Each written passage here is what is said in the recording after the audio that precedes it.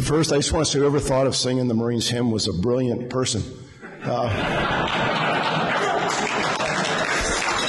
Can you imagine? I mean, we normally do it at the birthday and all that. And, you go to events and then the Air Force is out there, give her the gun and all that other bullshit. And we just stand there. Well, so I appreciate the fact that the band ceased the music and the sergeant major carried us. But with all due respect to the Air Force, the Army, and the Navy, who have songs, we have a hymn. And I think it's a great, if you think about the words in there, that's really our culture. First to fight, keep your honor clean, in every climb and place. That's who we are. So I've been agonizing over about what I was going to say. I saw Dan O'Brien on lobby. He said, don't worry about it, you're among friends. And I said, well, I could do the old guy getting ready to go over the side and talk about, where I went. And there's people in this room. So for Captain, so you're in Lima 3, you're the CEO of Lima 3-4. So Dirk Ali, where's Dirk and Jan? Where are you, man? Okay, so in 1976, Second Lieutenant Neller and Second Lieutenant Ali checked into Lima Company, 3rd Battalion, 4th Marines. And then we kind of followed each other around for the next 35 years. And I could talk about that. And there's people in here who I've been involved with you, you've been involved with me. You made a difference. I appreciate your support. And the other day I was at the basic school and we were talking about night attack and training and all that. And the gunner goes, well, no, sir, you're kind of like the village elder.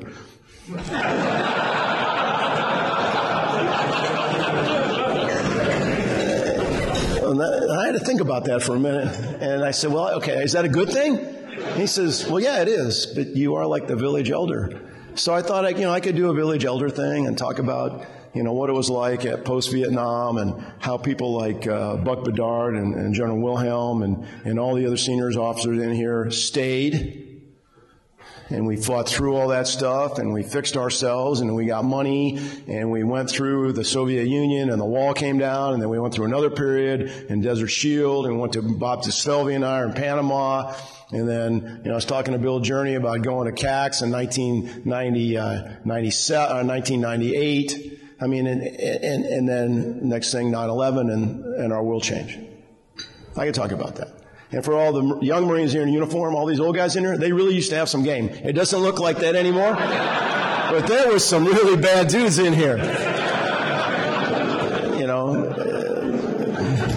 So, be patient. But then I was walking in, and I saw Scott Cuomo. And I'm like, oh, shit. If I go and do the old village elder thing, Cuomo's going to say I'm ducking it. So I'm not going to duck it. All good, sir. It's all good. So I'm listening. And General Boudreaux touched on a bunch of the stuff. So, the big question, and I think it's like, everybody wants to know, who are we?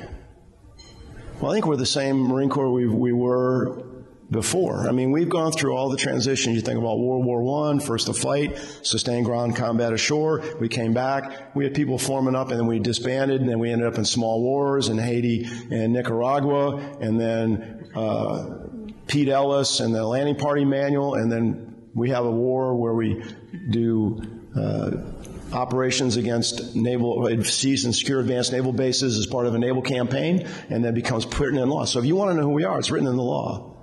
Marine Corps will be Combined Arms Force and Naval Force. The primary mission is to seize and secure advanced naval bases in the prosecution of the naval campaign and conduct sustained operations ashore in support of that campaign. And they will also do whatever the President may direct. That's what we do. And we're a balanced force. We're a balanced MAGTF. We've pioneered the Combined Arms Team.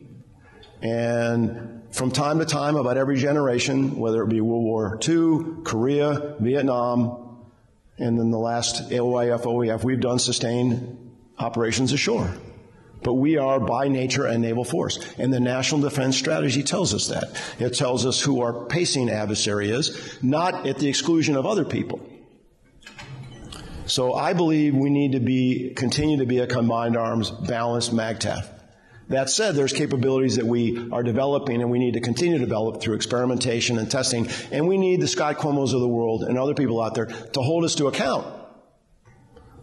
and tell us, hey, have you thought about this? Well, what about this? You guys aren't thinking about this. Hey, we need more unmanned ISR. Okay. Do we really want to spend our money on this? And General Brian started to touch on that. So there's a lot of hard choices out there. And, there's things that we thought we were going to do that we didn't get done, like naval integration.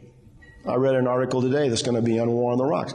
Hey, naval integration is not exchanging staff officers between a Navy and a Marine Corps command. It's much more sophisticated than that. And that's a fair statement. So we're going to go out there. We know that, as General Boudreaux said, cyber and space, there's people writing, hey, we should have another force do cyber for us. I disagree. We're in the information space. We fight in information space. We fight electronic warfare. We fight in cyber every day.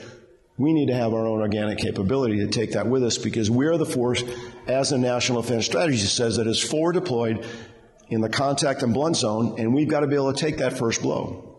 We've got to survive in that zone. And we've got to hold the line until the rest of the force gets there. But that's who we are. That's what we do as part of that forward naval force. Do we have all the capabilities we need to do that? Do we have the ability to seize and secure advanced naval bases and move them around, because now we know we're targetable? The range and the accuracy of munitions are much, much greater. So hence simple things like improved camouflage and the ability to distribute that force and move that force. So we have to improve our connectors. Noted. So all these things that are out there, they're there. And there are capabilities that we need to have. We need to work with the Navy on improve the availability of other platforms, big platforms and small platforms. So we're going to have to fight to get to the fight.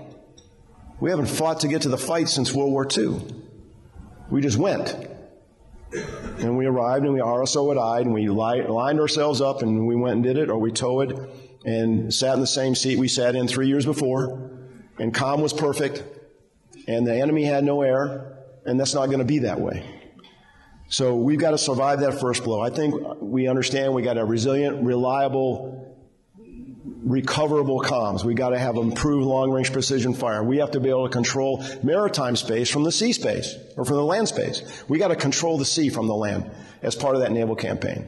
And there's capabilities that we're going to test and we are going to get that are going to help us do that. So there's trades. General Boudreaux talked about them.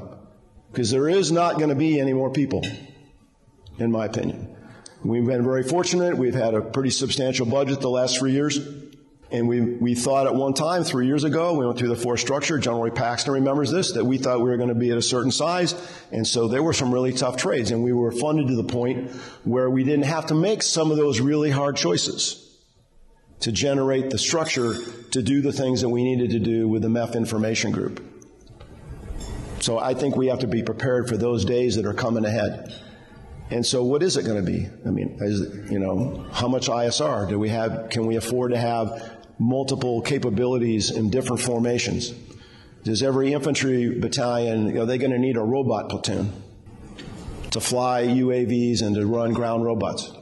And if they do, what are you going to give up to pay for that? If there's going to be a large number of small connectors, whether they're manned or unmanned, how is the Navy going to man and equip and maintain those ships? How much intel do we need? Are there things that we're doing that are important, but they're not as important as the things we think we're going to need to do for the future, and we can maybe, they're maybe not what we consider our core competencies. And at the same time, we've got to continue to have the training base to do the things we need to do. So all those things are out there. And I think we've addressed some of them. And when you get to the end, you can think about, hey, we got this done, we got this done. But as a Marine, you normally think, I didn't get this done, we didn't get to this, we didn't get to this, we didn't get to this. But we didn't close on it, like ground vehicles. How many ground vehicles do we need? And what kind do we need? And that discussion goes on because, everybody has a view. Because, what about this? What if we go here and do this? What if we go here and do this? Well, what are the odds that we're going to do this? So there's tough trades, and I just want to make sure everybody understands we're having that discussion, and that discussion will continue. Whoever takes over this office. But at the end of the day, the things that we have to continue to do are pretty clear to me. We got to find really good people. We got to make them into Marines. We got to train them to standard. We got to be hard but firm with them. We've got to be the best leaders that we can be, because we have to do our best to inspire and get these young men and women to model our behavior, which has got to be the best that we can provide to them. We've got to hold ourselves accountable and them accountable. And we've got to go and do hard stuff, and we've got to go out there, and we have to, at the same time, ensure that the American people believe that we are the Marine Corps that we tell them that they deserve to have. And I'm confident that all that's going to happen. I mean, but that's kind of the baseline of this whole thing. So we'll have all the discussions about force structure and capabilities and end strength and budget and how many of this and how many of that, and that's all important. But if we can't do those foundational things, which is the foundation of our house, people, dignity, respect, hard work, keep your honor clean in every climb and place, the rest of that, we won't be able to leverage it to the way that we need to do it. So it never stops. You know, you kind of think at a certain point, well, you just kind of check off the net. You know, I've had this conversation myself. When are you going to check off the net? Like, well, probably the evening of 11 July. It's probably the night I'll check off the net, because I'll be off the net. But not till then, because, you know, if you, as many of you have given your whole life to this organization, you dearly, dearly care about who we are and what we represent, because you've been in hard places, you've lost friends, you've been successful, you've seen the will of Marines come up at a time and just do really incredibly amazing things, and that's probably why you stuck around. Because Marines are amazing people. So to all the families of the award recipients tonight, and I'm standing in front of that event, and we really appreciate the fact that you're here. We will, you know, we never say thank you enough to our family. I could sit here, I could have done the whole speech about Darcy, right? I mean, none of us would be here if we didn't have somebody there to, you know, take care of the hard stuff and to kick you in the ass when you needed to go to work in the morning and tell you to stop your whiny bullshit.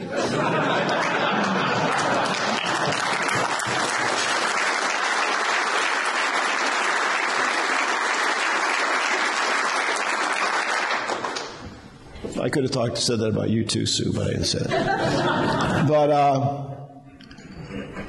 So it's a team game, and you're still all part of the team. And I would just close and say I truly appreciate the friendship of so many people in this room, from the basic school all the way through today, all the people who shaped and advised and counseled me and gave me good advice and told me when I had bad ideas and gave me a better thought, or just simply listened to my whatever I was saying at the time and just patted me on the head and said, you know, you're going to do fine. Or maybe we need to talk about that. But it's all good. So again, I appreciate the fact that you're here. I appreciate the fact I was here for the very first one when General Bedard put this thing together. It doesn't, you know, and I was trying to make it all come together. I think Riggs Ilmer was there too. And this was a kind of a grand experiment about how we're going to do advocacy in the ground combat element. And I'm sure General Bedard, I know he's back in Vegas if he's aware this is going on, and I think he's very proud. He and General Commandant Jones had this idea that the infantry of the ground combat element need to advocate for what their requirements were. So we appreciate the fact that you're here. And I thank you for your support of your Marines. So with that, let's get to the awards. Thanks.